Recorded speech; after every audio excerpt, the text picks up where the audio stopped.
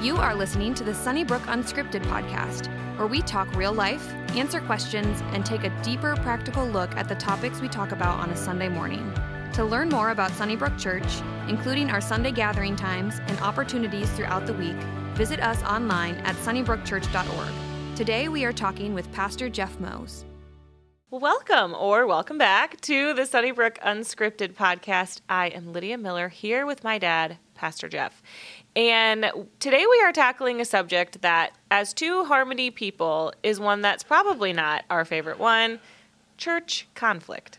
Yeah, you and I don't get into a lot of conflict, so avoid conflict avoiders, aren't we? So yeah, this would be an interesting subject for the two of us to talk about. Yes, I thought it might be fun if we just sat and kind of just went through the darkest conflict you've experienced in church life. That sounds good. Why don't you and I have a little conflict here in front of people? You can lay down on the couch and just kind of hash it out with all your closest friends.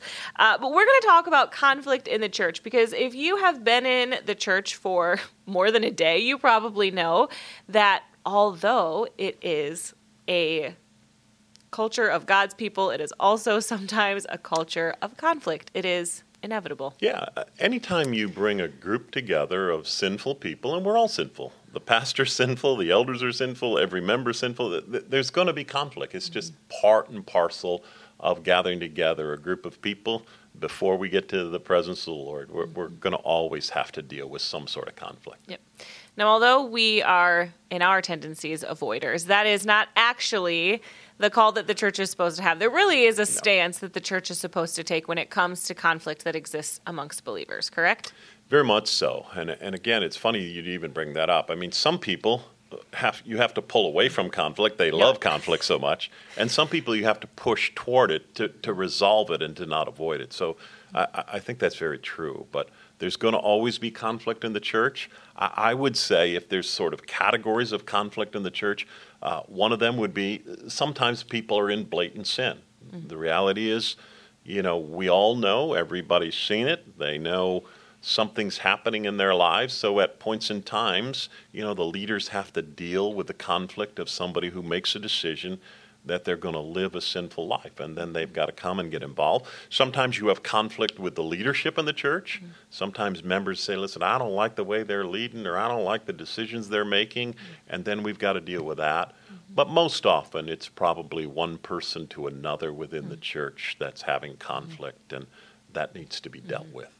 Now, obviously, it's a good just life skill to not avoid conflict and to step into difficult conversations. But even can you give us from a biblical perspective of why it's important for the church and church members especially to address conflict? Yeah, I think an overarching theme that we always have to remind ourselves of is Jesus said, listen, you will know them by the fact that they love one another. So he's saying to his disciples, hey, listen, here's going to be your badge of identification of how the world is going to know that you're followers of me, is that you love one another. So that has to sort of be our overarching theme. In other words, if there's conflict, it needs to be resolved, and it needs to be resolved in love.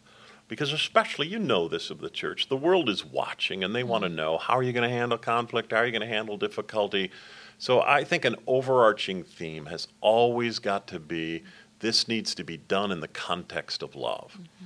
But I would also say it's critical that it's dealt with, because the power of the church comes from this idea that we're living a righteous, a godly life, that we're dealing with blatant sin in the community, we're dealing with struggles between people. You're going to see it in 1 Corinthians chapter 5, where they felt as though the power of the church of Corinth had gone out because they didn't deal with a sinful brother in their midst.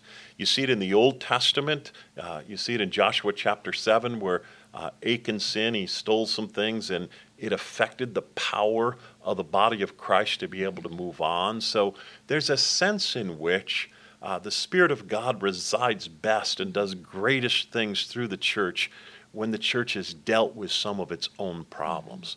The one I often think of is in Acts chapter 6. Remember, there was a conflict there.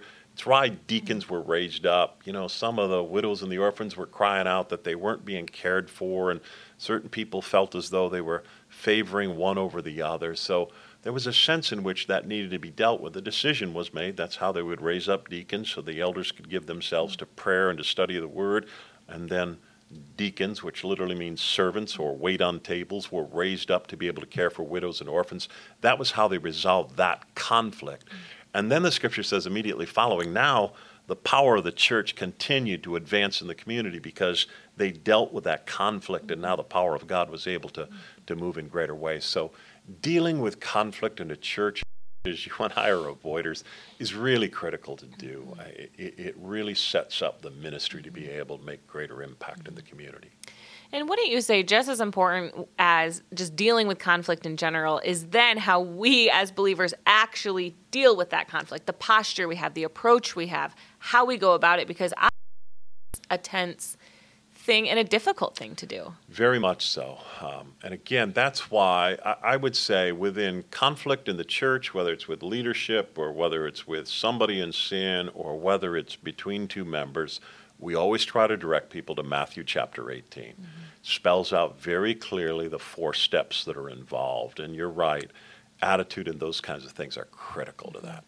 So for people not necessarily familiar with that, or maybe they just want the Cliff Notes of Matthew 18, although it does spell it out pretty clearly, walk us through, because this is something we actually have even in our staff covenant of, we as staff at Sunnybrook, this is how we're going to address conflict amongst one another. So if people are listening, maybe they have someone in their life, maybe it's someone who attends here, they have a blatant sin that they feel like they need to address, but they've been avoiding because they're not sure how to go about it.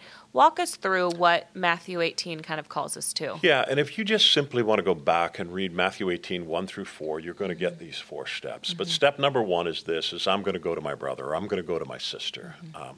Often I've found people do want to do just the opposite. They always want to go and gossip to other people. Mm-hmm. This is how bad they are, this is how they treated me, and on and on.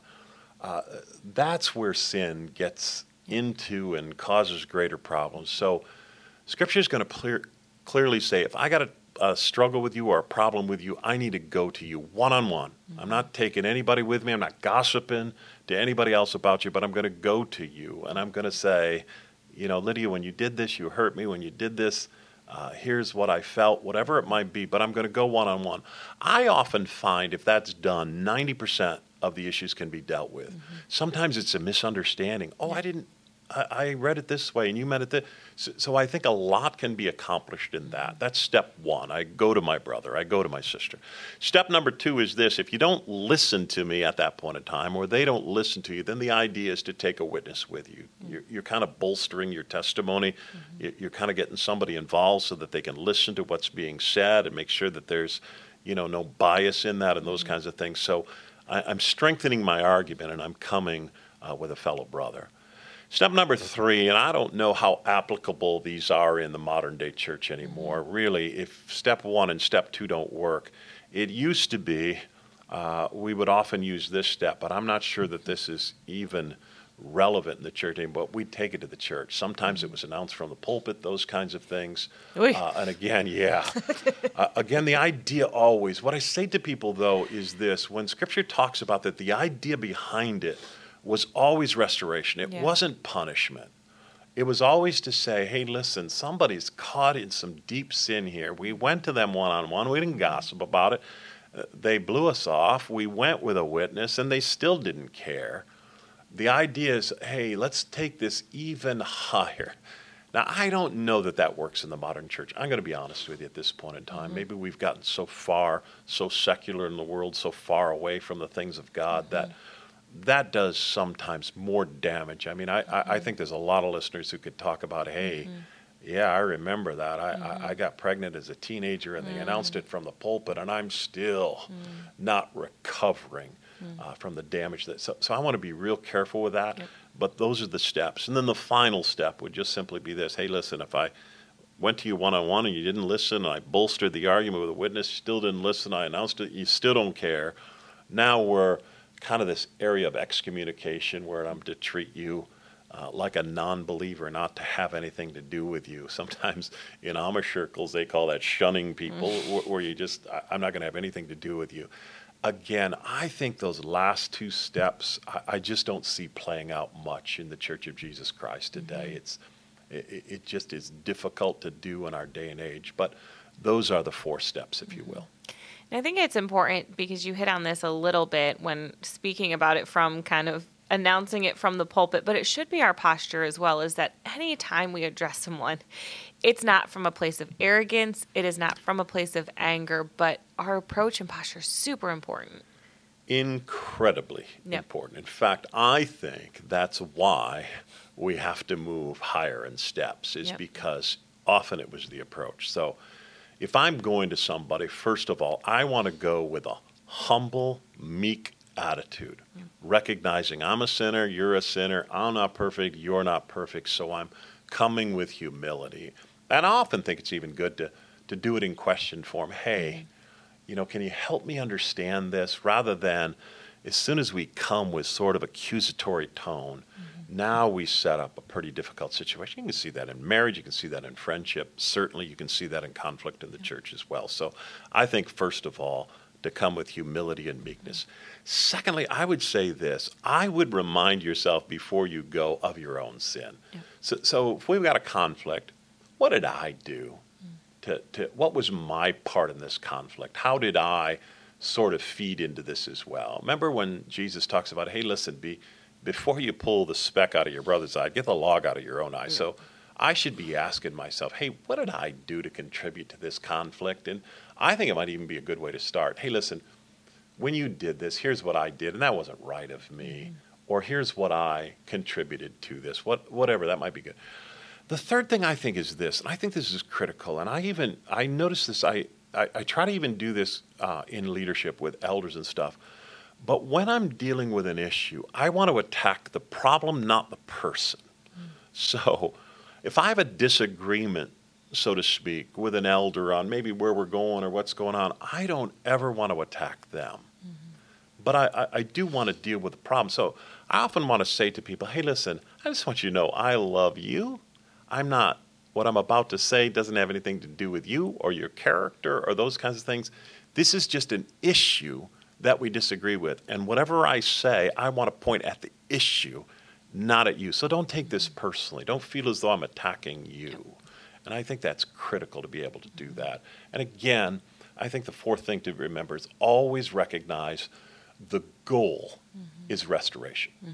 The goal is not to punish. The goal is not to humiliate. The goal is not to pay somebody back. The goal is that the two of us would be restored, that people in the church would be restored so that the ministry could continue to go on, and we'd always have this testimony of love in the community. Believe it or not, for those of you that are listening thinking, I don't know if I would ever do that, we've seen this play out in some really healthy ways. I remember when I was in student ministry, there's, obviously a leadership covenant that the leaders of small groups sign on to. And there was a few times where a leader was maybe stepping outside of that. They had a fellow leader that came alongside them and then, kind of in a different form, then brought it to me as church leadership. And we were able to work towards restoration and get that person back on track. And it can work in some really incredible ways when done correctly, and I've seen people do it really well. I think it can be very healthy and very good, but I would say to all of us, and I say this to myself too, we've got to be open to criticism from other people. We really do, because we always want to fight, and then it just worsens the situation. I think if we could all recognize we're sinners saved by grace, that all of us are fallen creatures, and we can kind of be open, because that's often how God sort of leads us into growth, is through a brother or sister who's honest and just says, hey, can I tell you something I see in you that I'd like to? And as long as it's done in the context of love, I think can be incredibly good. But as much as you're right, there's an approach the person takes, I would also say to us that are being approached, try to be as open as you can. Which really brings me to the point of this podcast, is I actually have something I'd like to... No, I'm just kidding. Thank you for joining us today. We won't. As we talk about conflict, hopefully that's helpful for you and things that you might be going through in relationship and in your life. It's a really important part of Christian community. We are going to be back with you next week. We hope that you'll join us. If you were encouraged by today's talk, be sure to rate us and hit subscribe on iTunes, Spotify, or wherever you stream your podcast. To experience other talks, videos, and live gatherings, visit us online at sunnybrookchurch.org or download the Sunnybrook Church app. And again, thanks for listening to the Sunnybrook Community Church podcast.